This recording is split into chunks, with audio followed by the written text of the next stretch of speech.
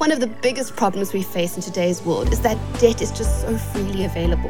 What's worse is that the nastier the debt, the easier it is to get. As we get pay increases, promotions, bonuses, etc., we tend to focus on increasing what we think our quality of life is. All I'm saying here is that lifestyle creep is something that you need to be acutely aware of. That's what we're here to do, nudge you into making better financial decisions. Some warning signs for debt you should never get.